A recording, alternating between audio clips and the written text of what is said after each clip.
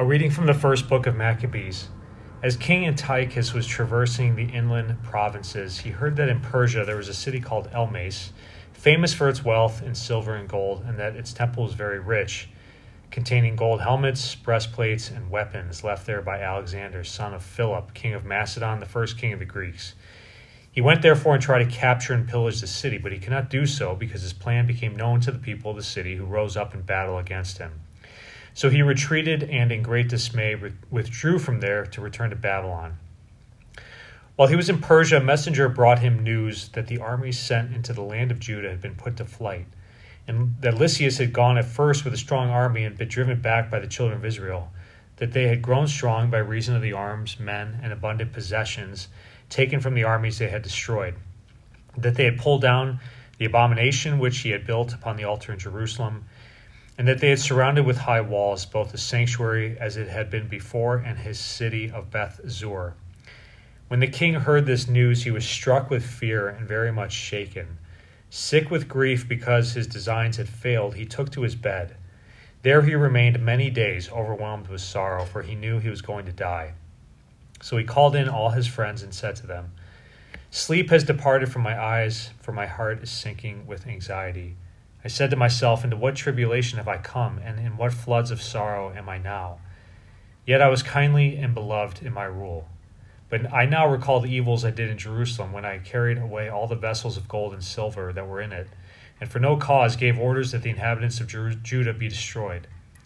I know that this is why these evils have overtaken me, and now I am dying in bitter grief in a foreign land." The word of the Lord. Thanks be to God. I will rejoice in your salvation, O Lord. I will give thanks to you, O Lord, with all my heart. I will declare all your wondrous deeds. I will be glad and exult in you. I will sing praise to your name, Most High. I will rejoice in your salvation, O Lord. Because my enemies are turned back, overthrown and destroyed before you, you rebuked the nations and destroyed the wicked. Their name you blotted out forever and ever. I will rejoice in your salvation, O Lord. The nations are sunk in the pit they have made, in the snare they set their foot is caught. For the needy shall not always be forgotten, nor shall the hope of the afflicted forever perish. I will rejoice in your salvation, O Lord. The Lord be with you, and with your spirit. A reading from the Holy Gospel according to Luke. Glory to you, O Lord. Some Sadducees, those who deny that there is a resurrection, came forward and put this question to Jesus, saying, "Teacher, Moses wrote for us, if someone's brother dies leaving a wife but no child, his brother must take the wife and raise up descendants for his brother. Now, there were 7 brothers. The first married a woman but died childless. Then the second and the third married her, and likewise all the 7 died childless. Finally, the woman also died. Now, at the resurrection, whose wife will that woman be? For all 7 have been married to her." Jesus said to them, "The children of this age marry and remarry, but those who are deemed worthy to attain to the coming age and to the resurrection of the dead neither marry nor are given in marriage.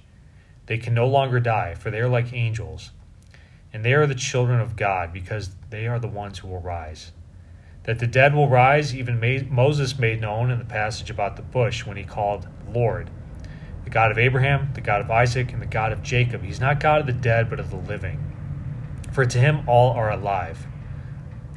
Some of the scribes said in reply, "Teacher, you have answered well." And they no longer dared to ask him anything. The Gospel of the Lord. Praise to you, Lord Jesus Christ. This first reading from Maccabees here, it's sad, it's funny, but it hurts. This King Antiochus finally realizes his mistake, and he's like, look what I did to these poor Jews. I carried away all the gold vessels and caused them to break their laws. So, man, I wish I hadn't done that. But remember a couple days ago we read, the scenes of the mother who has her 7 sons tortured brutally and killed, their tongues ripped out and so forth. The scene, the day before that of the Jewish man who likewise, is tortured. So it's like these guys went through such brutal suffering because of this king. And just at a whim, he realized, oh yeah, that wasn't that big of a deal. I shouldn't have done that. My bad. But that just shows, martyrdom isn't always all that glorious. You experience martyrdom, not by some like cruel tyrant demanding, you got to give up your faith or die, but little martyrdoms. This is what the saints all experienced. Martyrdom of, sitting in traffic, not losing your patience. You have a family member who's really struggling, and they kind of lashing out at you at the Thanksgiving dinner table or after Thanksgiving. You just remain silent. People are joining in the conversation, gossiping about other people, or talking politics, whether it's the world or the church, and again, you remain silent. Those are all little martyrdoms.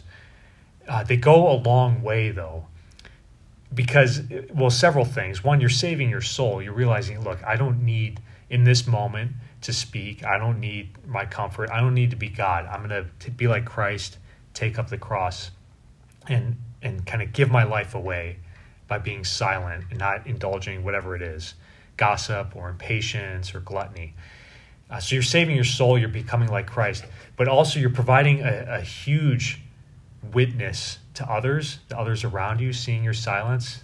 They might not recognize you for that or thank you for that, but you are having an impact on them. They might realize it down the road, might realize it well after you're gone from this earth. You think about all the eulogies we hear at funerals. All these qualities of a person. The deceased might not have known that others felt this way about them, but people are observing. Don't underestimate that. So go your martyrdoms, but then also like the great grace is you are becoming a conduit for God's grace to flow into the souls of others by your sacrifice, by your goodness, your kindness. This is what it means to be when Jesus says, look, our God is not a God of the dead, but of the living. We pick up our cross, we die to ourselves, not just to die and be masochists, but to give life to others who are unable to do so. So that's the power of your sacrifice. That's the power of your simple martyrdom. Amen.